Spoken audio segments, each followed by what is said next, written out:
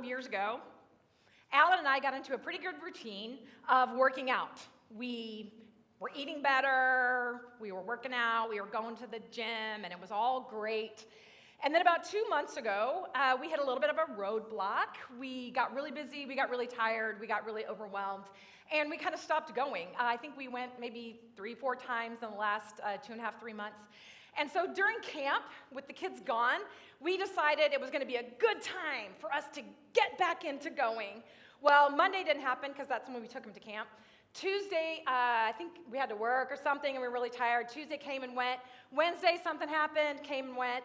And then finally, Thursday, the absolute last day that we could get back into it, we decided to go. So we got up at 4 o'clock. We left our house at 4:30. Alan was driving. I always go up 436 from Winter Park here. Alan was driving. He took I-4, which I never take I-4 if I can possibly avoid it. We get on the freeway at Fairbanks. It goes in and you've got 3 lanes. Very quickly it narrowed to 1 and we knew we were in trouble. I mean, it was moving, but it was going pretty slow. Right about Altamont, it opened back up to the 3 lanes and it was like, yes. And so Alan starts making his way over to get off at 434. We get pretty close and the whole exit is blocked off. I mean, cop cars, pylons, the whole bit. And so, if you know I-4, you know where we had to go.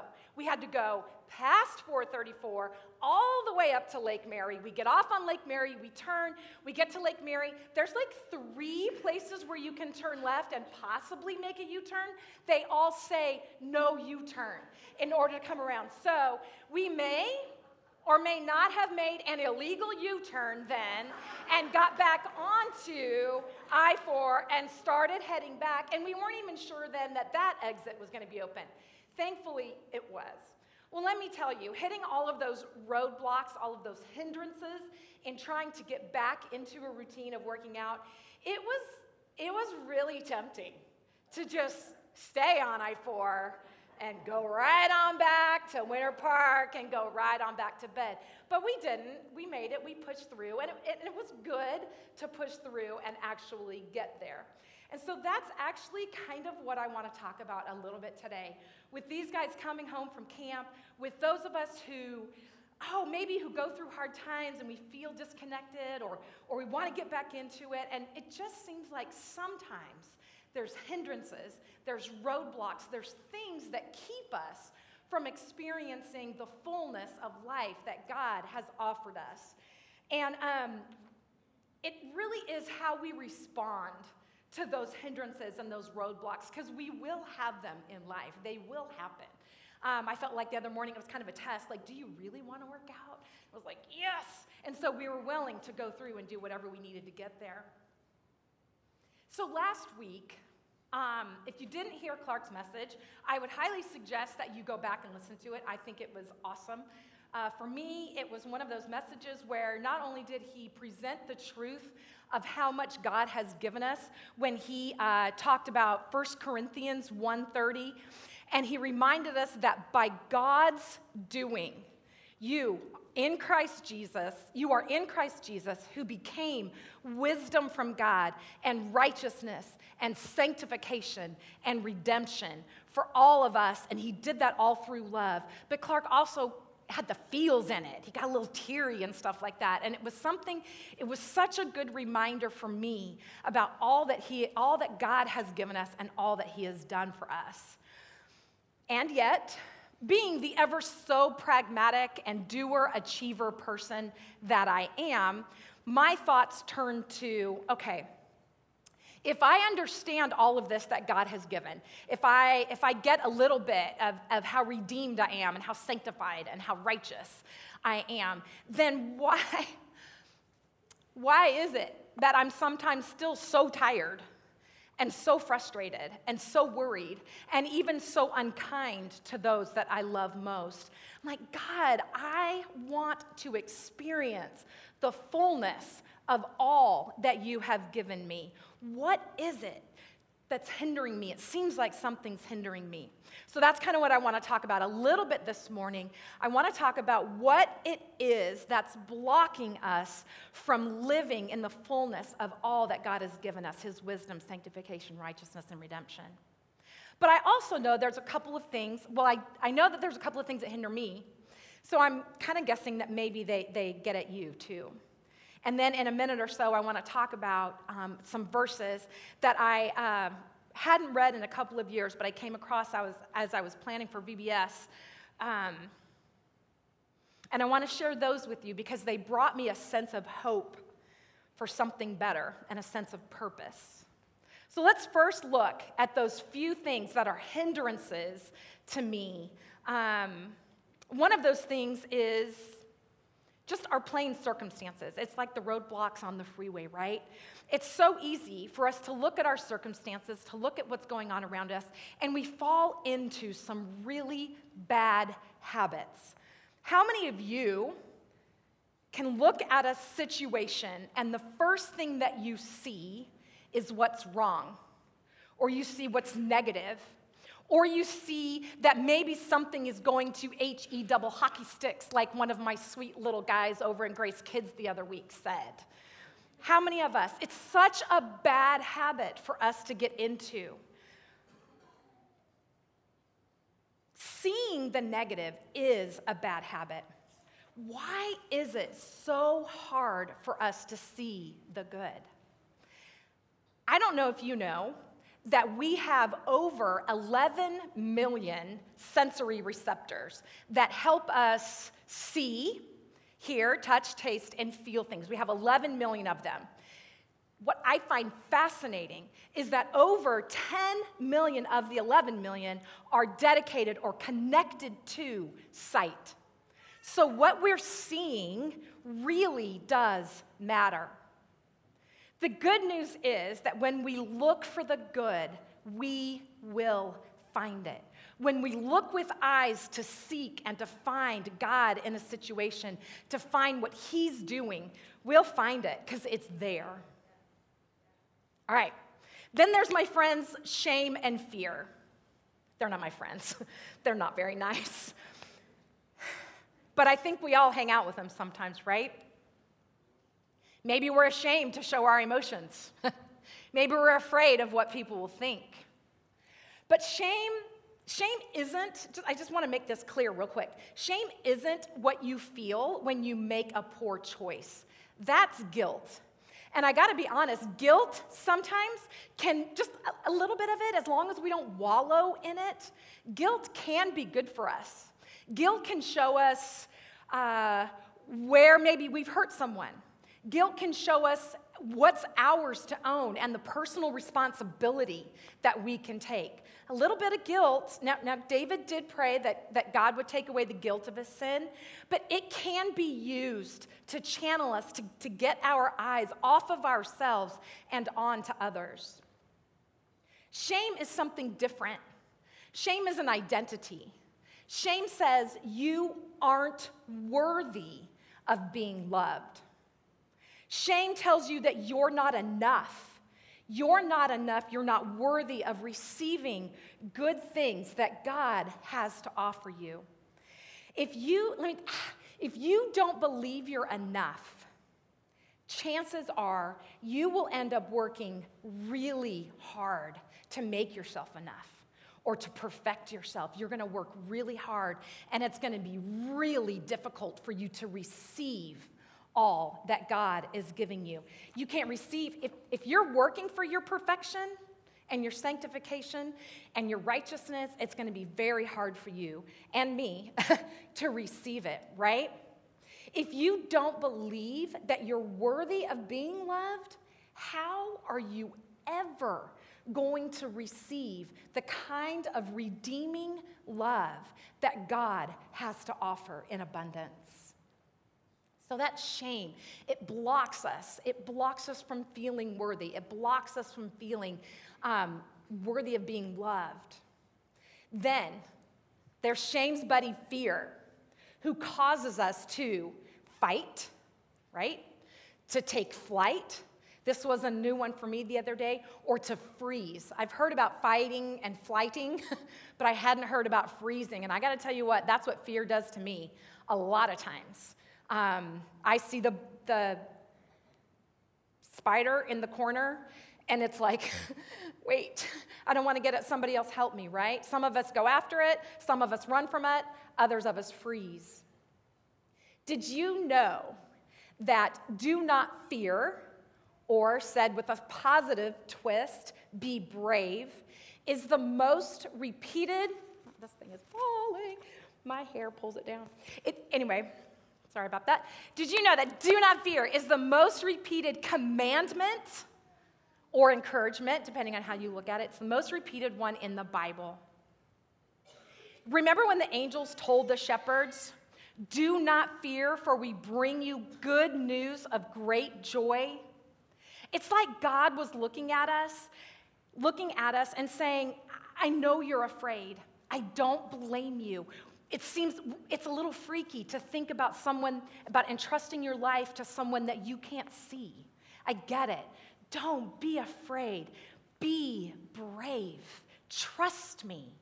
Don't let anything hinder you from receiving all that I have to give and all that I want and the ways that I want to love you. It's the same way that I want to love my kids. I don't want my kids to be afraid of me. Every now and then, maybe I give them a reason to by the way that I talk to them. I try to catch myself before I go too far. I try to let them know that I'm sorry when I do that. But I don't want them to be afraid of talking to me. I don't want them to feel shame in my presence. And it's the same way with God. And He is a way, way better parent than I am, right? So if we don't want to be kept from receiving all that God has to offer us, all that He has to give, what then is the key to living an unhindered life? I've come to love that word. What can be the key to help us living a life that is beyond our circumstances, beyond our fear and our shame? I'll never, never claim to know it all. But what I do know is that changing the way I see things, and bravely, it does take some bravery here, bravely receiving the love from my good Father with faith that believes in Him even though I can't see Him. I know that that is a really, really good place to start. Listening to messages like the ones that Matt and Rick and Clark have preached recently are vital to helping us understand and remember the basics, all that God has given us, and where our value, where our worth is placed. We've learned it's in being loved and wanted and given everything that we need by God. But I'm also learning, like I said, that the way we see and think about things and how we choose to live them out is important too. I mentioned a couple of verses that I bumped into again recently when I was planning VBS because we were going through Acts. I mentioned these verses that I found a number of years ago that kind of renewed my sense of hope for something better. I first stumbled upon these verses in June of 2013. That was a year for us, especially that summer of 2013 was a rough one for our family. My dad passed away that summer, and also we were involved in the closing of a ministry. Alan had been the president of an international ministry. It was a ministry that had been around. It was a ministry that had been around for about 2 decades when he became the president of it. He spent another decade kind of trying to lead the ship there. That summer, it was a time when the reality of grace, the truth that for God so loved the world, it rocked us to our core. Within the ministry that he was leading, there was a lot of good that happened, a lot. of good that happened. But there were also mixed messages, and people were hurting. So like I said, for a decade, Alan tried to turn the proverbial Titanic around, but the damage had been done, and the ship was sinking. So Alan, along with the full confidence of his board of directors, they decided to close that ministry. And I gotta be honest, it was like the earth quaked beneath our feet. Honestly, we still feel the ripple effects of that summer today. The hardest part of it, though, was how it changed friendships for us. We gained a few friends for sure, but in a very public and often deeply personal way, we lost a lot of dear friends. And I tell you this not to rehash the past, but to help you see why these verses that I'm about to talk about, to see how why they had such an impact on my life. I'd been reading through Acts, my hair, I love it. I'd been reading through Acts and came to the end of the book just as everything was going haywire for us. Seeing how the Apostle Paul handled his circumstances, which were slightly unfavorable, filled me with hope and a purpose. For those of you who don't remember, Acts is a book that was written by Luke to his friend Theophilus. We call him Theo over there in Grace Kids when we talk about him. And it's a sequel to the Gospel of Luke, right? The Gospel of Luke is all about Jesus, takes you basically from birth to ascension. Then Acts basically starts at the ascension and takes you through several years of ministry, looking at what some of the guys that had hung out with Jesus, looking at what they did, and then looking at what a guy named Paul did. Fun fact here, did you know that Luke, in the writing of Luke and Acts, actually wrote more words of the Bible than Paul did? Isn't that fun?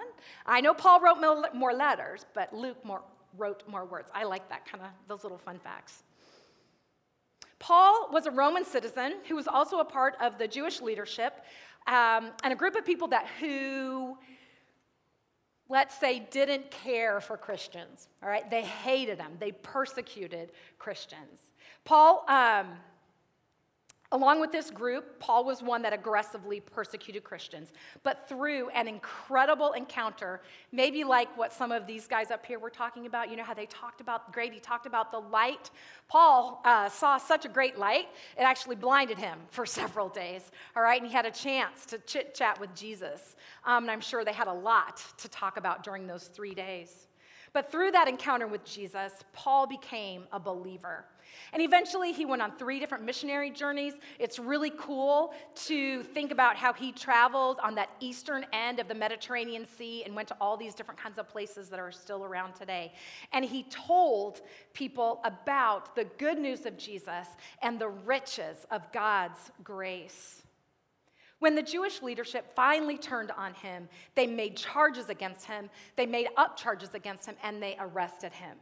So Paul knew his only recourse was to call on his Roman citizenship, and get a trial before Caesar. So off to Rome he was sent, under arrest and guarded by a Roman centurion. Jimmy, are you here? Oh, there, Jimmy. Jimmy, give it up for Jimmy.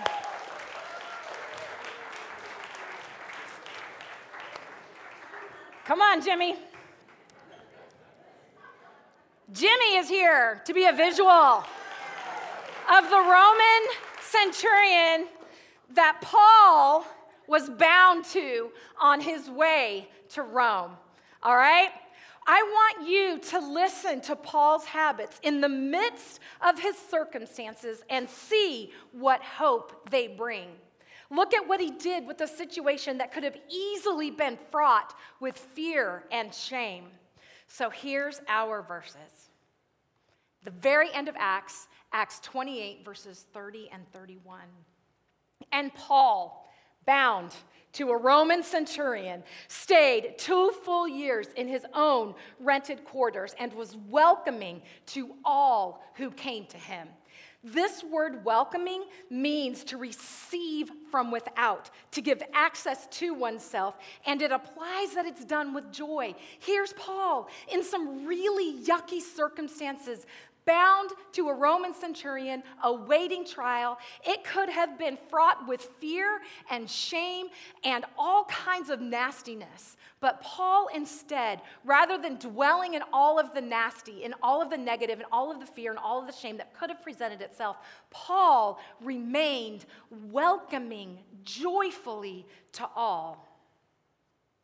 I bet Paul could have played a pretty good blame game too, couldn't he? He could have said it was their fault that I'm here. He didn't do any of that. Now, I have to pause here for just a second. You can just right there. Don't let me go, though. Just right here.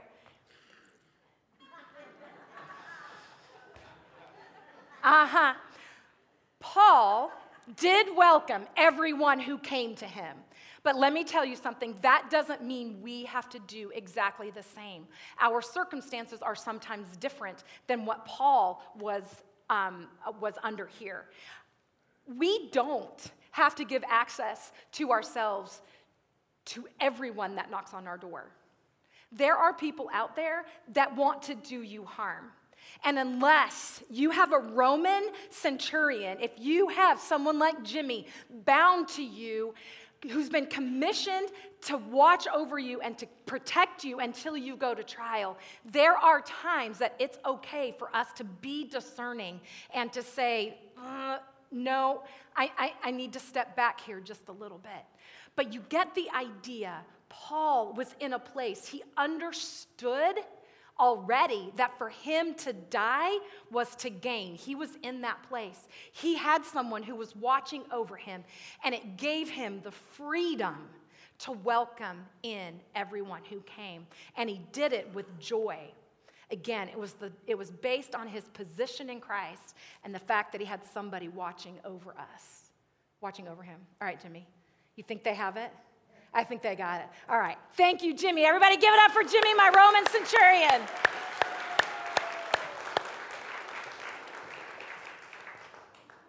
I love it. All right, so Paul welcomed everyone into his quarters. And here's what he was doing.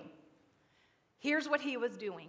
He was preaching the kingdom of God. Preaching here means like to proclaim it. To me, it gives a sense of he was talking to people who were hearing about God for the first time. He was proclaiming the kingdom. And he was teaching concerning the Lord Jesus Christ. What I see Paul doing here is kind of like talking to the guys and the ladies who were already believers. He was encouraging them and raising them up as disciples, right? And he was doing all of this, preaching the kingdom, teaching concerning the Lord Jesus with all openness. Openness here means boldly, confidently. Here was a man teaching and preaching a radical message to an intolerant culture in the face of arenas and gladiators and lions for people like him who believed like him. Talk about a place to boldly, bravely face your fears. He was in that place for sure. And then here's my word. Here's my word. Paul was preaching the kingdom of God and teaching concerning the Lord Jesus Christ with all openness, unhindered. Unhindered. This is the only place in the Bible where this word is used, and somehow, to me, it gives it such strength, such power. Paul was unhindered by his circumstances, bound to that Roman centurion. He was unhindered by his fears and even his own shame. Unhindered means just what you think it means, freely. He was freely speaking. No man, not even himself, would stop him. Not the centurion, not the Jewish leaders, not the culture. No one would stop Paul from preaching and teaching all things concerning the Lord Jesus. Did you know that Paul wrote 4 of his epistles or his letters that are included in the New Testament from those quarters? So he wrote Ephesians, Colossians, Ephesians, Philippians, Colossians, and Philemon from there. With the Roman centurion at his side, he wrote things like, "Blessed be the Father of our Lord Jesus Christ, who has blessed us with every spiritual blessing in the heavenly places in Christ, just as he chose us in him before the foundations of the world, that we would be holy and blameless before him." That was written with the centurion in those quarters. He also wrote this picture of Paul in this place blows my mind when I think about these verses that are kind of familiar to us. I know my kids had to memorize them in the 3rd grade at their school. It was there that he wrote, "Be anxious for nothing, but in prayer and supplication with thanksgiving, make your requests known to God, and the peace," get this, picture Jimmy, "and the peace that passes all understanding will guard your hearts and minds in Christ Jesus." Paul lived his life unhindered by anything in this world. In an earlier letter to the Romans, before he even got to Rome, he wrote these words, "But in all these things we overwhelmingly conquer through him who loved us. For I am convinced," he said, "I'm convinced that neither death nor life nor angels nor principalities nor things present, nor things to come, nor powers, nor height, nor depth," and because he couldn't think of anything else, "nor any other created thing, nothing will be able to separate us from the love of God, which is in Christ Jesus our Lord." The key to an unhindered life is this. It's remembering that in him we have overwhelmingly conquered everything, because he overwhelmingly conquered everything. His love is bigger than our circumstances. His love is bigger than our fears. It's bigger than our shames. It's bigger than our bad habits. And like Alan and I found on the way to the gym last Thursday morning, like our family experienced in the summer of 2013, and like Paul discovered as he was sitting in his own rented quarters, we will, you guys who just came back from camp, you will run into roadblocks. You'll run into hindrances, but we get to control how we respond to them. These circumstances may be out of our control, but we get to control how we respond. Are we receiving our worth, our value from God rather than our own works, rather than our own talents, or the number of likes we get on our social media posts? Are we finding our worth and our value from him?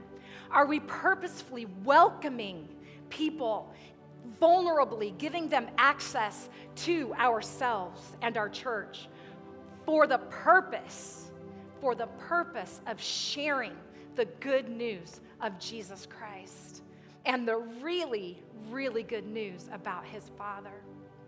If so, then we are walking in and through God's lavish grace, and we can, like Paul, live unhindered. Let's go ahead. Thanks for listening. Let's go ahead and stand right now and receive a little bit more from our really good God.